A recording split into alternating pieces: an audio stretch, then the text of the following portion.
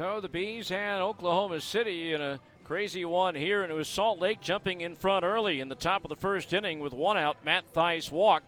He was doubled to third by Joe Adell, who rifled one into the left field corner.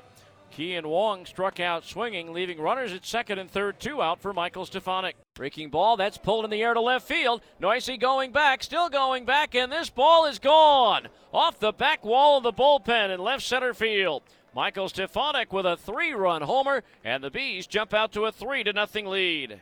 But Oklahoma City would battle back in the third inning. They scored two. Drew Avens laid down a bunt single, stole second, and with two outs, scored on a base hit to left by Sheldon Noisy, who he himself came around from first on a double to right center by Matt Davidson to make it a 3-2 ball game in favor of Salt Lake.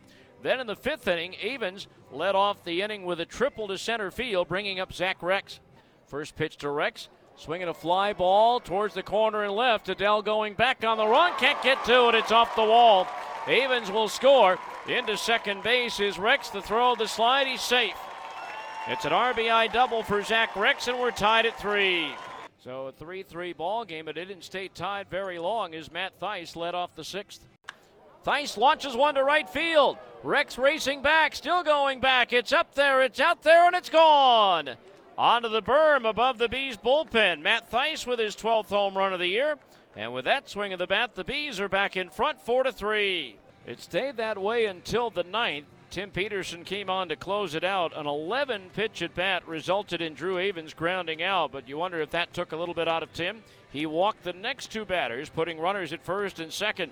Jake Petrichka then came on, walked Sheldon Noisy. Matt Davidson hit a slow bouncer. The only out the Bees could get was at second base. Rex scoring the tying run at 4-4. Dodgers had runners at first and third and a chance to win it in the bottom of the ninth, but Andy Burns' drive picked off by John Jay. Swinging a line drive, left center field. Jay on the run, dives, and he makes the catch to save the game. What a play by John Jay, racing towards left center, making an all-out dive, getting the ball in his glove and hanging on when he hit the deck.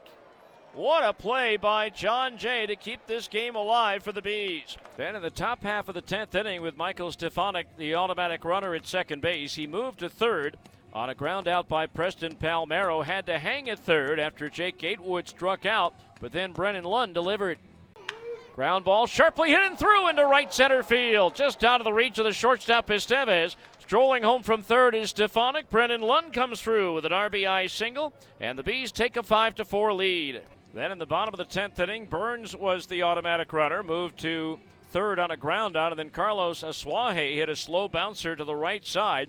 Burns breaking for the plate. Petrichka gloved it, made a backhand flip to Theis, who made a sweep tag on the sliding Burns. Again, replays kind of indicated that Burns made it in safely, but he was called out at the plate.